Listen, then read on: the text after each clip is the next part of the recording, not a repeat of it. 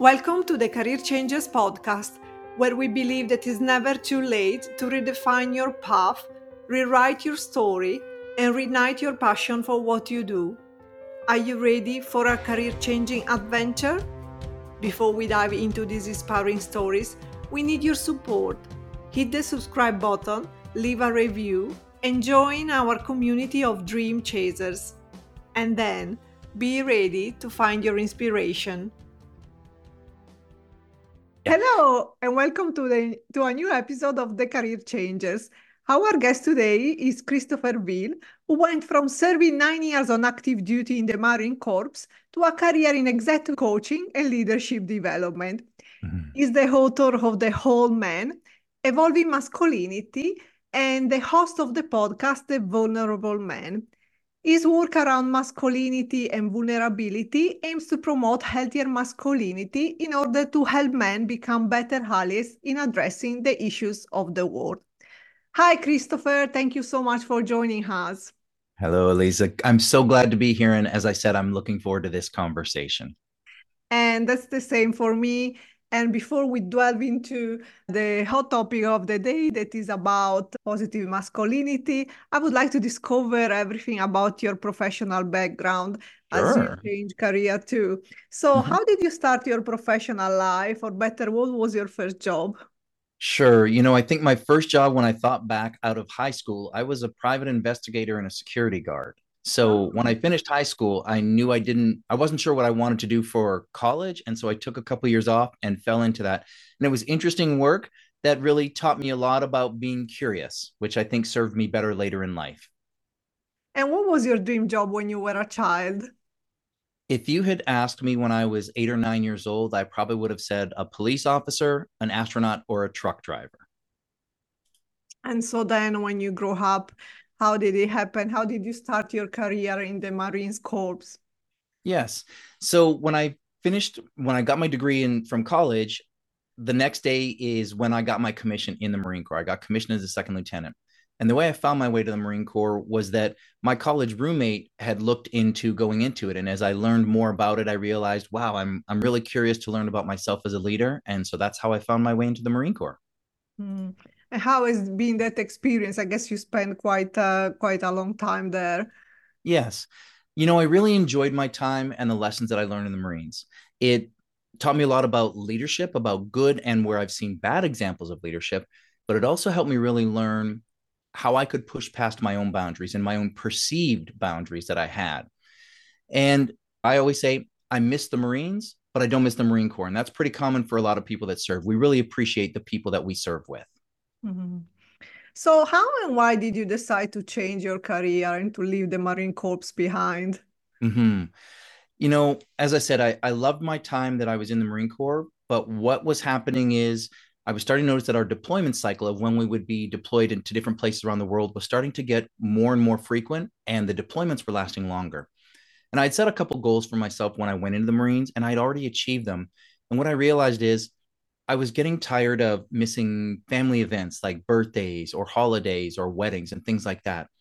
And I just decided, I've done the things I wanted to do and it's time to move on and try something new. And so that was really at the core of my decision to get out of the Marines. Mm. So when is in your journey that you started to think about the concept of healthy masculinity, and what inspired you to focus on this topic? Yes.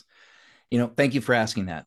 My own journey of exploring what it meant for me, this idea of masculinity and what it meant to be a man, that's what started. So when I left the Marine Corps, I went into construction doing project management, which I say was a job that fit my skills but didn't feed my soul. And in both the Marines and in construction, I did well in the jobs that I did, but I also felt like I could only bring a part of myself. And what I realized is I was being exposed to a very narrow version of what masculinity could be in both of those careers. And so I wanted to explore more and discover what masculinity really meant for me. And that's a big piece of it. And I'll also say another thing that's really kept me focused on this work is I have a daughter, a teenage daughter, and part of what I want to do is make sure that I'm leaving the world a better place for her. And part of that is how do I help create more healthy masculinity in the world? Oh, that sounds beautiful. I wish every man would talk like this. Thank you. So we can be an inspiration today. So, in today's world, what can be defined as healthy masculinity versus what is called toxic masculinity? Yes. Lisa, for me, one of the things I do is I like to use the terms healthy and unhealthy masculinity. And I'm Okay. not a big fan of the term toxic masculinity, and I know it got a lot of traction recently. But for me, in a really simplified form, unhealthy masculinity comes from a place of either or thinking. The examples I like to use is either I can be a breadwinner or I can be a caregiver. Either I can be strong and independent as a man, or I can share that I'm struggling and ask for help. When I think about healthy masculinity, it comes from a place of both and. So it could be I can be a breadwinner and a caregiver. I can be strong and independent and also be vulnerable and know that sometimes I don't have it all figured out. Hmm. So, what are some common stereotypes or misconception about masculinity that needs to be challenged, in your Sure. opinion? Yeah, a lot of it falls into what we call this idea of man box thinking. It was a concept that's been around for a while, but it's things like as a man, you should always win. You should never show weakness, never show emotion, always win and strive and never fail. And the list goes on and on. And it's that kind of thinking that really has men feeling confined, like they can't show up as themselves. If I don't know how to rebuild a motor and go hunting, then somehow I'm not a man. That's part of the myth we need to get rid of and move away from. Mhm. And what have been the positive example in your life and in your career? I've had a number of them. So one of the greatest leaders I've ever encountered is my first company commander when I was in the Marine Corps. And he came with a lot of humility, but also willingness to show that he was always learning. And to the point that I have so much respect for him that if my phone rang right now and he said, "Hey, pack your bags, I need you," I would say, "On my way." And I wouldn't need to know where we were going or how long we were going to be gone. That's how much respect I have for this man. And I think what's also happened is in the last several years, probably about the last decade of my life, as I've been really more conscious about what masculinity means to me and how I want to shift the way I show up, I'm being more selective in the people that I'm around. And so that's also helping me connect with men that are also wanting to be a positive impact in the world. Mm. And if you want to mention, I guess you may have met several negative ones as well, example of masculinity. Yeah, there we probably don't have to look far for examples of those. There's a lot of them. And here's what I will say. I do appreciate them, which sounds a little bit odd, but I appreciate them because it helps remind me of the importance of the work that I'm doing and the men that I've encountered and women and people that are, we're in a world now where we're beyond binary genders too. And so while those unhealthy examples or those negative examples are there, it serves as a reminder that we're making progress because they aren't always the ones that are getting all of the airtime and all of the publicity. Mm. So when we're talking about negative masculinity, for Mm-hmm. me comes up the thought of what are the root cause of that. Mm-hmm. And automatically I think about the responsibility of fathers. So what role do fathers play in teaching their son healthy masculinity and the power of vulnerability as a man? So there's a couple things in here. One, yes, it's a responsibility of fathers. And a lot of the men, so I've been interviewing men for years. I've talked to hundreds, maybe thousands of men. What I also have to recognize and we have to recognize is the men that came before us were operating off the examples they saw. So we also can't make them wrong in the process. But what's important as we go forward is fathers need to make sure that they're showing examples to their sons and their daughters about what it means to have more healthy and inclusive masculinity. But I also say it's a responsibility of all people because, yes, men need to show those examples, but we also need to look at what are the examples and the messages that women send to men about what they're expecting. And so, an example I love to use is I remember growing up when I was in my teenage years and in that place of you're trying to connect and you're interested in girls. A lot of the girls that I would talk to wanted that bad boy image, the guy that was a jerk. He was, unapproachable, aloof. He didn't show emotions and they wanted the bad boy. The nice guy was the one they went and talked to console them and help them feel better. But the message that unconsciously sends is, oh, as a young man, if I want to get the girl, I've got to be the jerk. not the nice guy, because the nice guy finishes last, right? We have that saying. And so I think it's important that we all recognize what are the messages that we're sending young boys and young women and all young people about what it means to be a man, and how do we need to change some of that. Mhm. So, what does it mean for a man to be vulnerable? Mm-hmm. One of the greatest gifts I've gotten in this journey that I'm on is that it's going to vary for each person. So I let go years ago of trying to find one all inclusive definition of it.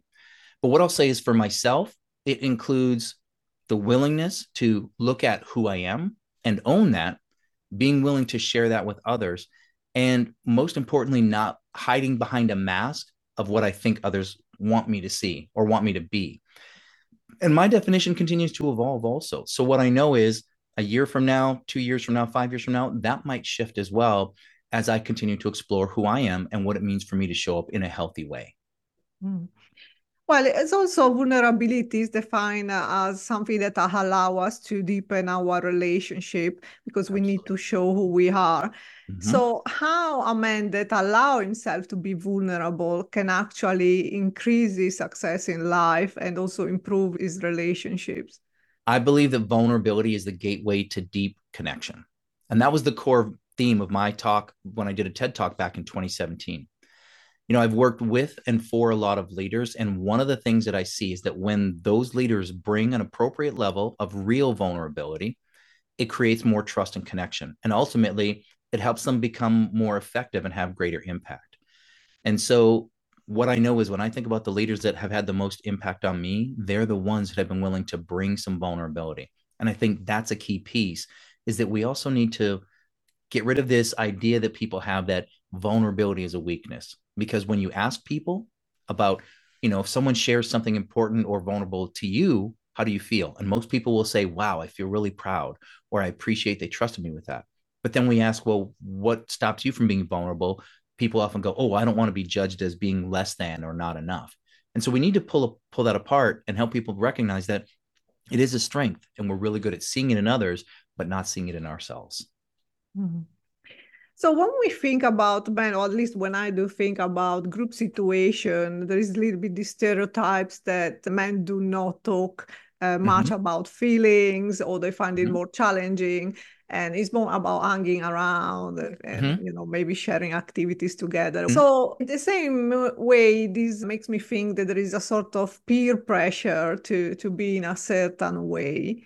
How can men deal with that and maybe recognize when they need to have a different voice and make positive choices instead of just follow the group? Mm-hmm. One of the things I think it's important to note is, men want deeper connection. As I said, I've interviewed hundreds or thousands of men, and one of the common themes is, you can tell they want that. But sometimes we don't feel safe. Again, coming back to some of this man box thinking that we often hear. So, what I would say is, it's about finding spaces where you feel psychologically safe to do it, and really be willing to open up. There is this idea of peer pressure, and sometimes you just need to take that stand. If there's something being said that you don't believe in, you have to have the courage to say, you know what, that's wrong. And there may be repercussions. Other men may, put you in that out group as a result. But ultimately, what I look at it is, at the end of the day, when I look at myself in the mirror, can I respect the way I showed up as a man today? And if I can, then I feel I've done the right thing. I think another piece of it that's important too is, we need to make sure that we're starting to show more examples of what healthy masculinity is. So if you look at a lot of the portrayals of men in the media, in movies and TV, a lot of the times it's this big, strong, very muscle bound like character, this alpha male who does it all and never needs help. And if there's a man who is sensitive and caring or in touch with his emotions, he's usually the comic sidekick. And so, again, that message that it sends to boys is, oh, you want to be the hero of the story, be the strong man that doesn't show emotion.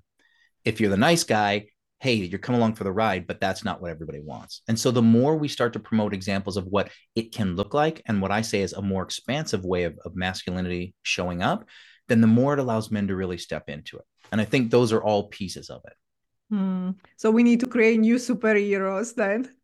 You know what? I love that idea. Absolutely. And it's not to say we get rid of all the things. So that's one of the reasons in my book I chose evolving masculinity, because there are some parts to being a man that are good, but there's also some parts that won't serve us going forward. So in nature, when an organism evolves, it keeps what it needs and adopts new behaviors to thrive in the new environment. And that's part of what we need to do. Look at how can we create a more expansive version of masculinity for the world. Mhm. I think that for men, accepting vulnerability means also coming to terms that they have to be perceived as strong at the Mm-hmm. same time. Yes. So, how can men challenge their vulnerability without compromising their sense of strength? Yeah. Elisa, that's a question that a lot of people ask me. And I think where I would point them is it's getting clear on what's important to you. That's where it starts. When I come from a place of being grounded in my values and my beliefs, then I'm able to stand in the face of other people that may disagree. And it's not about me trying to convince them that I'm right and they're wrong, but I come from a place of more understanding. Where we often fall into the trap is we think if you're not in agreement with me, you're against me. And that's not the case at all.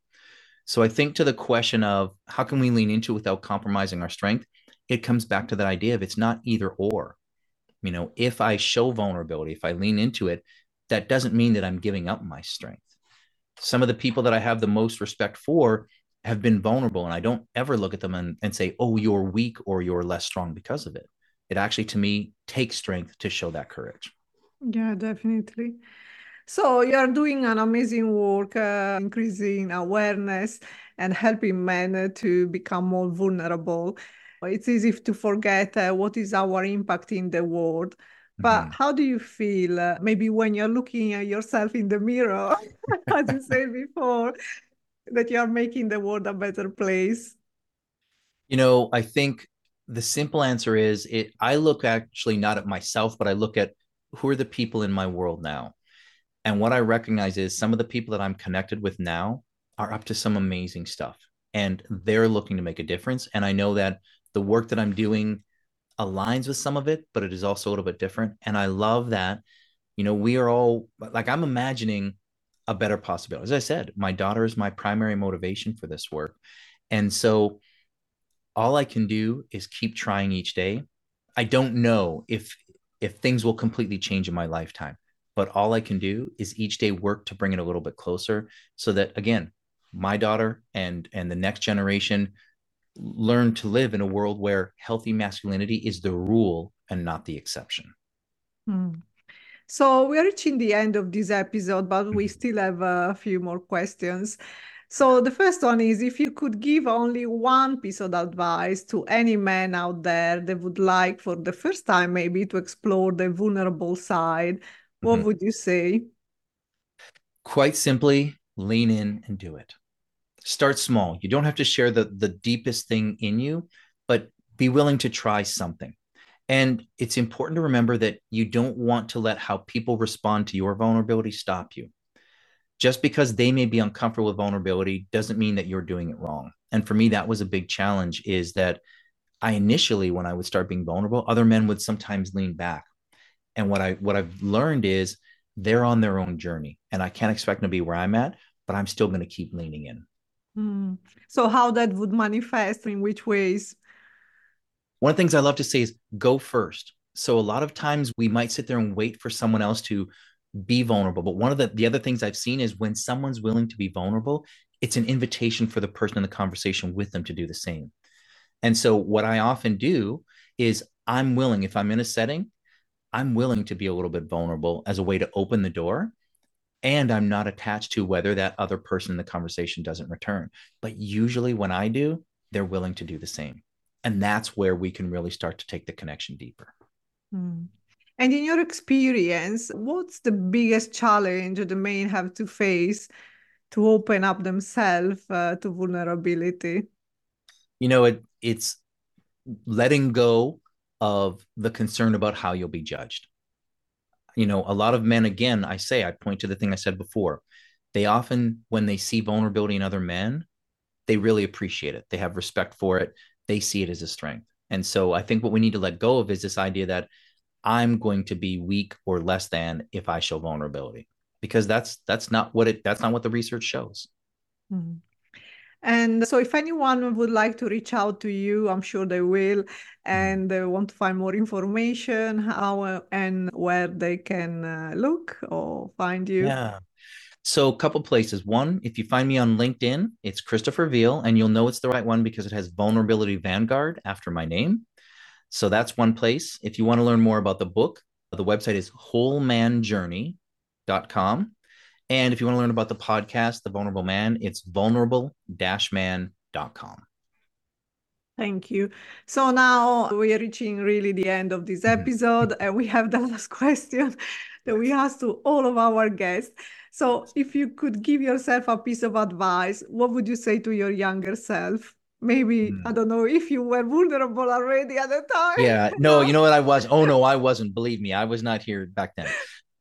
Here's I think the simple version of it is I would tell myself it's okay to be yourself. There are going to be some people that will appreciate it and some that won't, but the ones that matter in life are never going to ask you to be anyone but who you truly are. Well, thank you, Christopher, for joining us today and sharing your inspirational career change story and wisdom with our listeners. Thank you for having me, Elisa. And the last message for our listeners, don't forget to subscribe to our channel and tune in next week for a new inspirational episode of The Career Changers. Thank you. Thank you.